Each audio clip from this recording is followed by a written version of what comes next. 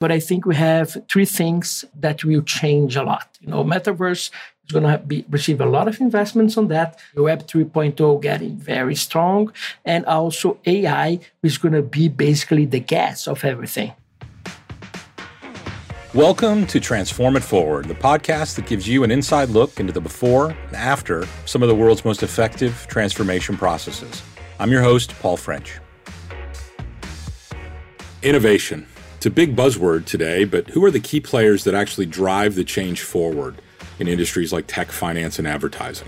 Today on the show, I'm sitting down with one of the creative leaders and entrepreneurs helping to actually drive transformation today. Guga Stucco has led in digital banking, startup investments, e-commerce, and more, and he's just getting started.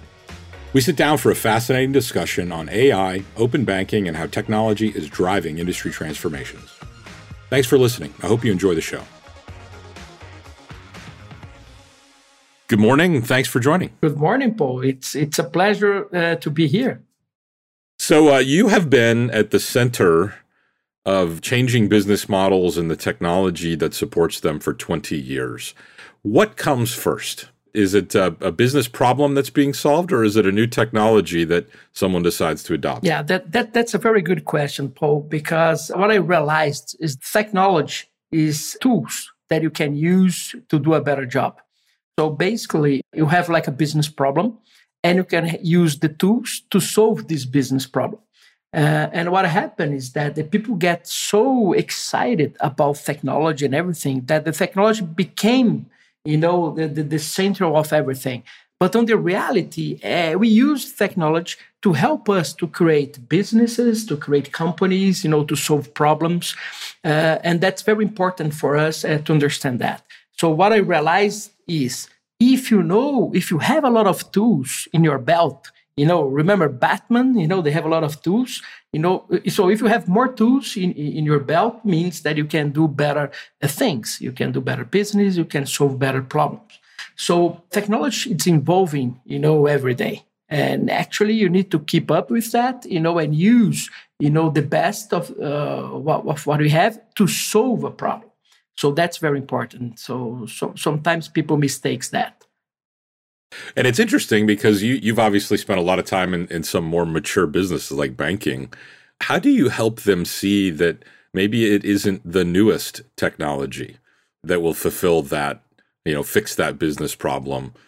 So many big companies end up with 20 different ways to fix a problem and they lose sight of the problem. How do you help them stay focused on the problem? Yeah, so another interesting question. And what happened on the bank was interesting because basically we created in Brazil at the time the first digital bank here and also the first one to be approved by a central bank. So it's not only the bank that you had issues, to convince them about the technology, but also the regulators.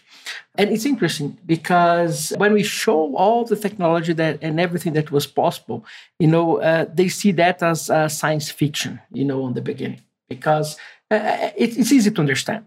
Technology goes very fast, and then you were in the banking industry like for 20, 30 years, and then you can say that everything that they're doing could be changed by an app, is something like quite of surreal for them at that time. What I realized is though the main problem is not the technology itself, but it's the culture that you have inside. And how do you explain that? You cannot come and say, okay, I'm going to change everything that everybody do and going to do everything different because I have a new technology here. The people is going to be afraid. And it's automatically that the human being, when they see a problem, they see a risk, they fight against it. So that happens with me. I came with all the technology and everything, and people look at me and said, no, this guy's crazy. You cannot do that. It's a risk for the system, actually. I remember because if you open a bank account, it's a fraudulent bank account. What happens, like you could have issues even with the police, right? The bank has issues. And if you're going to open the bank account through the app, who's responsible? Because the bank manager is the responsible if you are in a branch, and then if you're going to open it through the app, who is responsible? So we need to change, we had to change many things at that time. But actually, we realize when the things gets right, when we put everybody on the same boat and say, look, we're not going to change, like your job or the way that we're doing, but we want your experience to make that happen better. So I want to understand how you do, what's the problems, and how we are going to include that or guarantee that the technology, involves all of that. So when we add everybody, to the same page, the things starts, to happen.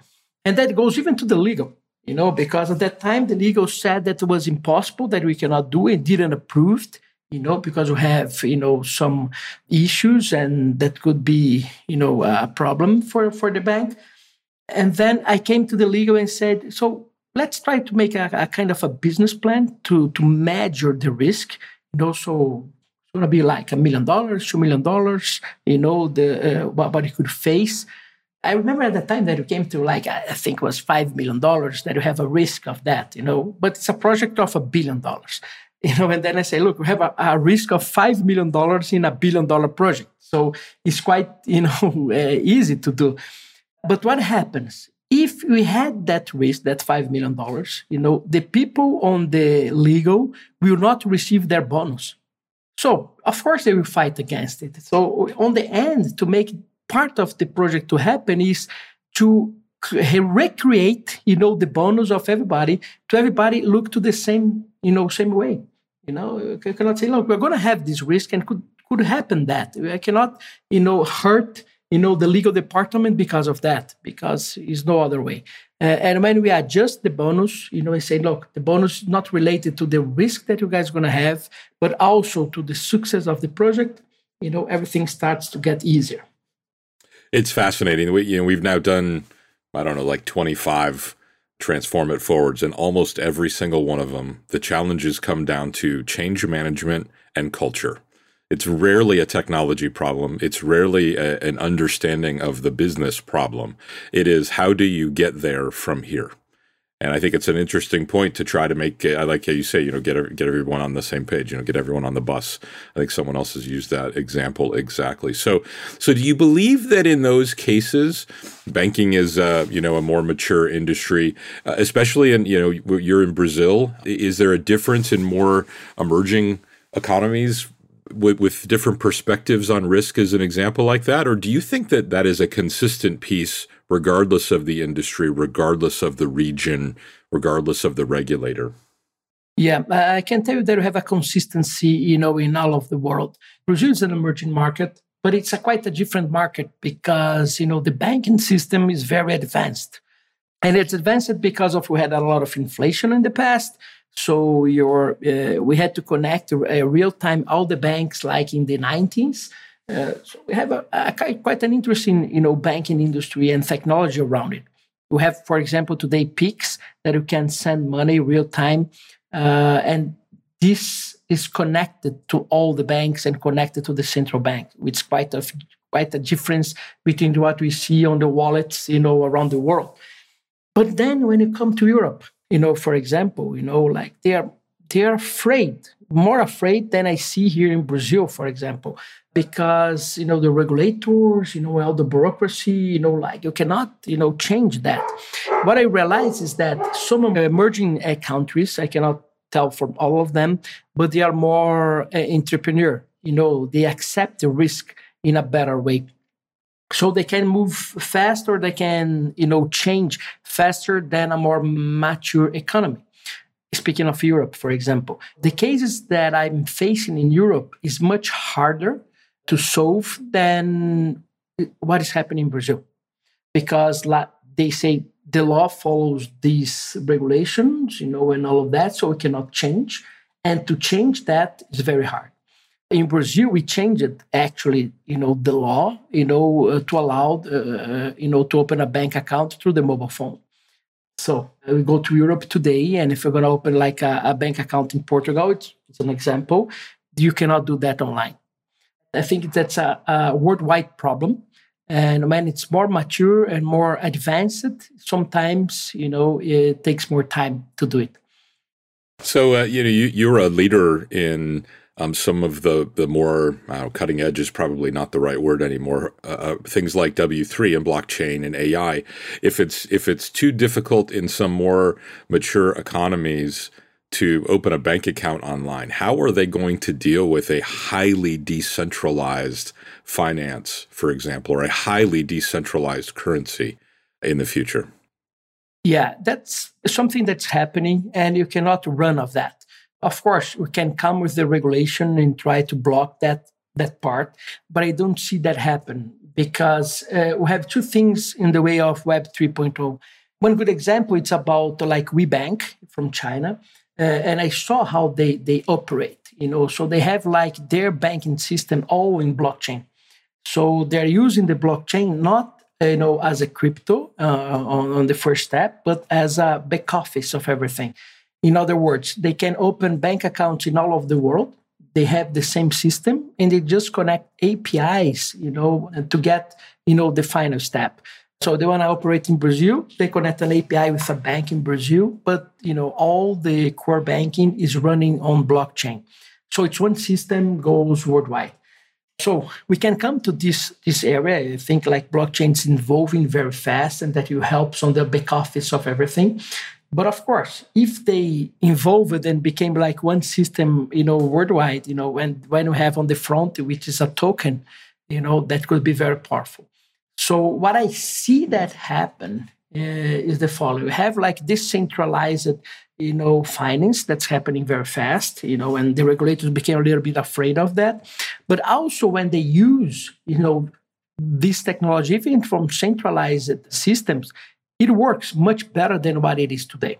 So we are seeing today a kind of a Cold War, in the middle of that, because China is launching their token, their CBDC. They want to offer that worldwide. And when you go to US, for example, you're going to speak like digital dollars, right? I think what US did is quite an interesting thing. They said, okay, I'm not going to launch digital dollars right now. But if you are a company and if you made your token and your token is backed, in dollars, I will allow you to issue the token. So, for example, what Facebook was trying to do, and they stopped it. But what we have some other, companies trying to create tokens that's backed in dollars. It's quite an interesting thing because, the government could maintain, their operation, but they, at the same time, they use all the technology and how to be fast, and all of that. But in the Facebook example, it didn't work. Did it not work because they were Facebook and there was too much external pressure, that change in that culture extending beyond the boundaries of the company? Or was it because the world is not ready to accept a fiat of another fiat as an example in that case? Yeah, well, in my opinion, I can say was the following. Like, if it was not Facebook, it will work. But what happened is that if Facebook do that, they will become too strong because of the worldwide penetration that Facebook has. And that will open up, too many issues and real issues that you need to understand. I give you one example. So imagine that I have like a Facebook coin here in Brazil inside WhatsApp, which WhatsApp is the leader by far. It's in the phone of everybody and everybody uses it as the first app. So it means that I can receive my salary, and I change my salary to Facebook coins. In other words, I'm going to be changing my salary to dollars. That will hurt the economy here. In a good or in a bad sense, depends the way that you look at it. But, the central bank will lose a lot of power, because, all the Brazilians, they have WhatsApp. And not necessarily all the Brazilians, they have like one bank. They have different banks, so WhatsApp is powerful than the biggest bank in Brazil. They have like 20, 30 million people. Facebook has more than 100 million. So imagine that. So in my opinion, it was because of that. The impact is going to be too high. Yeah, a lot of issues will happen. So if you start small, it's like a sandbox. We need a sandbox for that. Facebook will not be a sandbox to understand how this technology will revolutionize everything. So we need a sandbox. So that's why Facebook didn't happen, in my opinion. But have other things, a lot of projects happening. So let's see which one will be like the kind of the official sandbox, for the government and for US to understand what's going on. I think that there will be companies that try to lead that way. I think it makes sense for a company to lead that way. But it's interesting to look at China, for example, and how they're considering the digital yuan and how it could radically change the shape of global settlements if they require a level of settling to occur on a digital Chinese yuan as opposed to typically settling in euros or dollars or something like that. Do you have a perspective on what might happen there? So imagine on the China way, what I imagine on my side here. China is going to become one of the biggest countries in the world in terms of commerce. And it's going to be the first time that you have one of the biggest, countries that their money just, nobody wants. So if you're going to come with yuan here in Brazil, like nobody wants that. So if you in Brazil, like you get an exporter and they're going to sell, for example, iron, they're going to sell, any commodities. They don't want to receive that in yuan or digital yuan. They want to receive in dollars, right? So the people trust dollars and don't trust yuan. So it's going to be very hard for them, even being like, the first, economy, like in 2030 or something like that, for the world to accept, the yuan as a currency. So what they're doing, they understand that. So if they create a token, instead of going on the B2B, let's say that, to compete on this area, they go on the B2C. So they are sending products worldwide. So you can get, Alibaba, have like Shein, we have like different, applications, that's growing worldwide. So if I have like a digital yuan and I put that on my wallet, I will pay 10% less. Let's imagine something like that, right?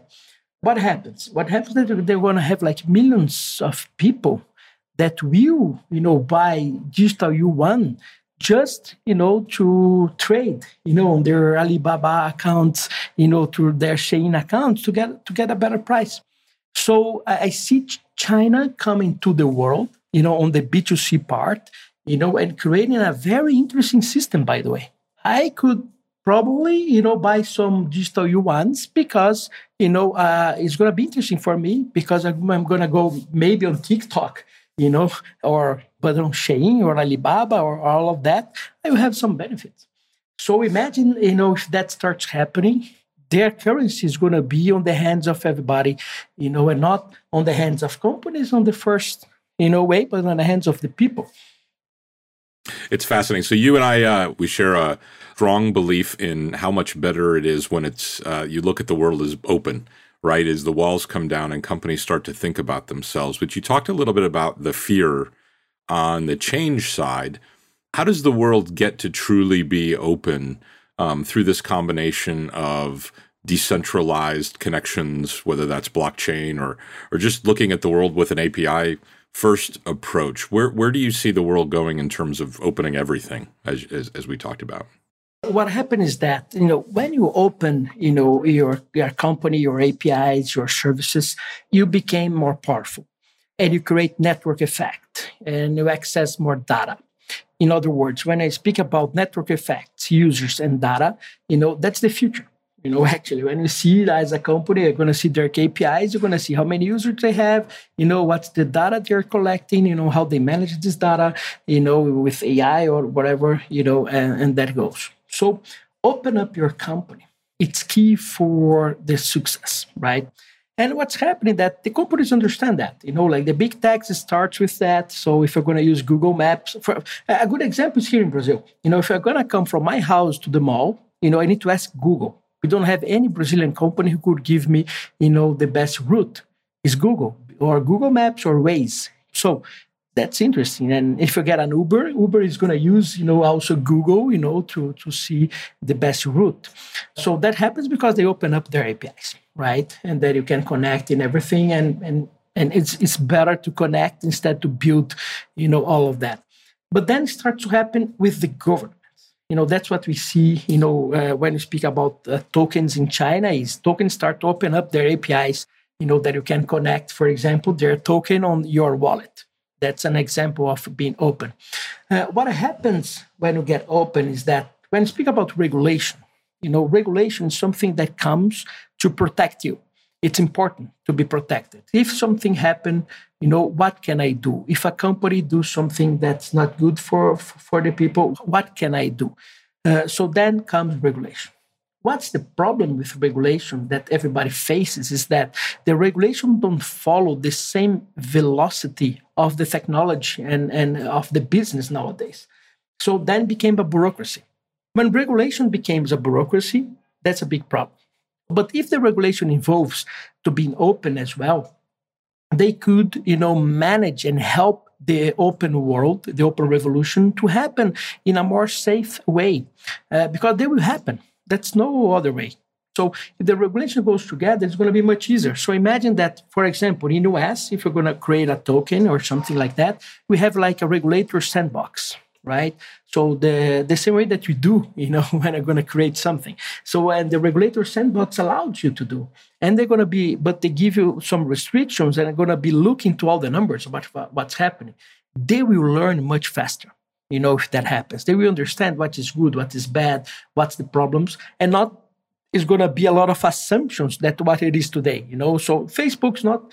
It's better not to launch their token because that could happen. This, that, or that. So it's assumptions, right?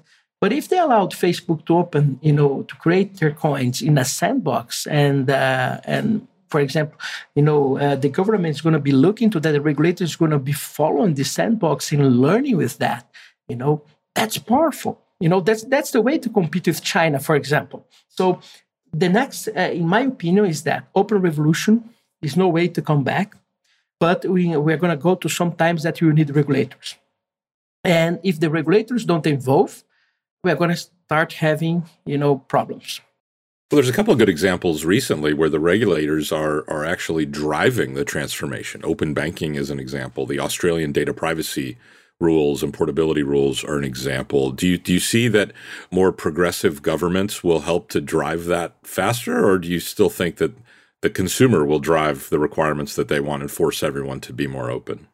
Yeah, so I think we have both. Usually, the consumer is driving that, but like in Brazil, the regulators of the central bank in Brazil, probably in my opinion, is one of the best in the world. What they're doing, they're really putting pressure on the system. So they're opening up the system, they're creating APIs, they have regulatory sandbox here. So everything, some part of what I'm saying, like if you want to launch a token, if Facebook was in Brazil, it's going to be much easier for them to launch the token, because they're not going to be able to do the way that they want, but the central bank will open up for them like a regulatory sandbox, like what exists today in Brazil, a regulatory sandbox for the central bank. But then if you go to CVM, which is equivalent to SEC in the US, they're open up, but not the same way. It's not so fast as the central bank is doing. So then, we start like, okay, but if you go to tokens and stuff, you go to security, then the things starts to slow down. And when you come to other parts of the government, then it stops forever. That takes like years, to take to something happens. So that will depends. I think what Australia did is good. I think what UK also doing with open banking, is a good example. Even in Europe or in Brazil, good example. But that not happen as a government overall. That happens in some parts. So in Brazil, the financial revolution, the response of the financial revolution in Brazil is the central bank, and it was not the companies. Was not the banks. The banks basically are afraid of too much opening, happening right now. So it's interesting to see what will happen in the future. Speaking of the future, you're obviously a futurist in the way that you're out in the world talking about where things are going. What are the 2 or 3 things that you're most excited to see over the next 3 to 5 years? Well, for sure, I'm really excited about like 3 things. I'm excited about the metaverse, and how the things will evolve on metaverse, Web 3.0, and AI. Basically, these 3 main topics, because it's really main topics, is big things in all of that. But I think we have three things that will change a lot. Metaverse is going to receive a lot of investments on that. So we're going to see a lot of things happening on top of that. We're going to see Web 3.0 getting very strong. And also AI is going to be basically the gas of everything. So these three things, in my opinion, are going to be, are really disrupting, the market in the next 3 years. And a lot of investments in all of them. It's fascinating. I think that each of those things, we're just now scratching the surface. And when people are thinking about, things like NFTs, like I don't think most people see just exactly how far that's all going to go into our lives over the course of the next 5 or 10 years. So it's a fascinating place to be for you, I would imagine. Yeah, no, it is. And actually, a lot of investments, I'm following startups, and seeing, what they're creating. Of course, we have a lot of buzz, on these three words. So we need to understand what's really disruption and what is not. But I'm seeing many things happening because on the AI, for example, AI is fascinating, but you need data. You need data, for that. And we're on the beginning of the beginning to collect, all the data that's needed. We're going to see AI changed faces, with 5G, and now the integration of the world on the internet, and then we're going to start collecting data in the real way.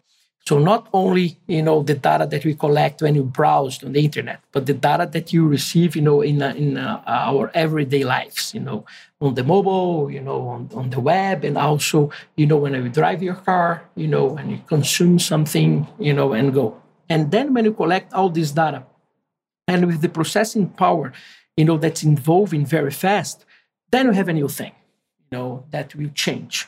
So we still have, that's why I say, we have more 3 years, to get this kind of new data to come in, and then start to see, AI really happens.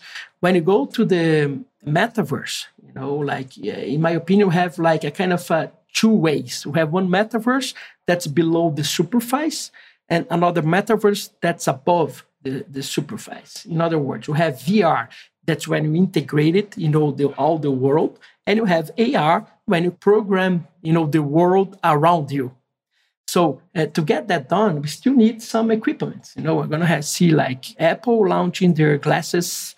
We're going to see Facebook launching their glasses as well. We're going to have new technology to keep that things more in a day-by-day life. So we still need that happen, to see a real metaverse, happens around. But as soon as we have that, like Pokemon Go, you can program something around you, that could be, like an advertising, could be software, could be education, whatever. So we need more 3 years for that. And on Web 3.0, the same thing. I think the market is maturing, the technologies are evolving. And in the next 3 years, we're going to start having some blockchains, and even some system integrated that are going to start seeing that on the real world. In other words, not only about tokens, but the tokens on the metaverse, but also, like banks start creating their core bankings on blockchain. And DeFi starting, be a kind of, even the banks using DeFi, to lend money and all of that. So when you see all of that happening, then we have a different world. So the next 3 years is going to be a lot of changes. There's a lot of changes for all of us, that's for sure. So you've been very generous with your time today. As I end, I always ask everyone the same question. When the day is over and you're trying to relax, what kind of music do you like to listen to? I have different ones. In the reality, because sometimes I just like a kind of a lounge music, to get more relaxed. But nowadays I change a little bit, because I'm doing some meditation, and usually on the end of the day or something, I try to do some meditation, and then I use some mantras and some musics to help that. By the way, even using binaural music, for at least 20 minutes, that's kind of keep my mind on the right path. So that's what I'm doing nowadays. That's fascinating. I'll have to try that. Well, Guga, thank you very much. I appreciate you coming on with us today, and I wish you all the best. Yeah, Paul, it was a pleasure. Talking to Guga is fascinating. Here are some of the key takeaways from our talk. First, some business leaders easily become overly excited by the technology itself, forgetting why they adopted it in the first place. While it's important to keep up with technology revolutions, it's essential to remember what problem you're really trying to solve. Second, change management gets easier when business leaders do their best to ensure everyone is on the same page. Leaders need to remind everyone within an organization that the new technology being implemented is to improve their experience, not simply to make their lives more complicated. Third, the speed at which different countries adopt new technologies largely depends on their economic maturity. For example, inflation was a huge driver for Brazil's economic acceleration. But more mature countries in Europe, for example, might be slower to adopt advanced technologies because of strict regulations or entrenched bureaucracy. And fourth, we are about to see a brave new world where platforms like WhatsApp and Facebook have the potential to become more powerful than the world's biggest banks. Tokens and emerging digital currencies need to be tested in sandbox environments so companies and their regulators can discover potential risks before the tokens are used on a broader scale.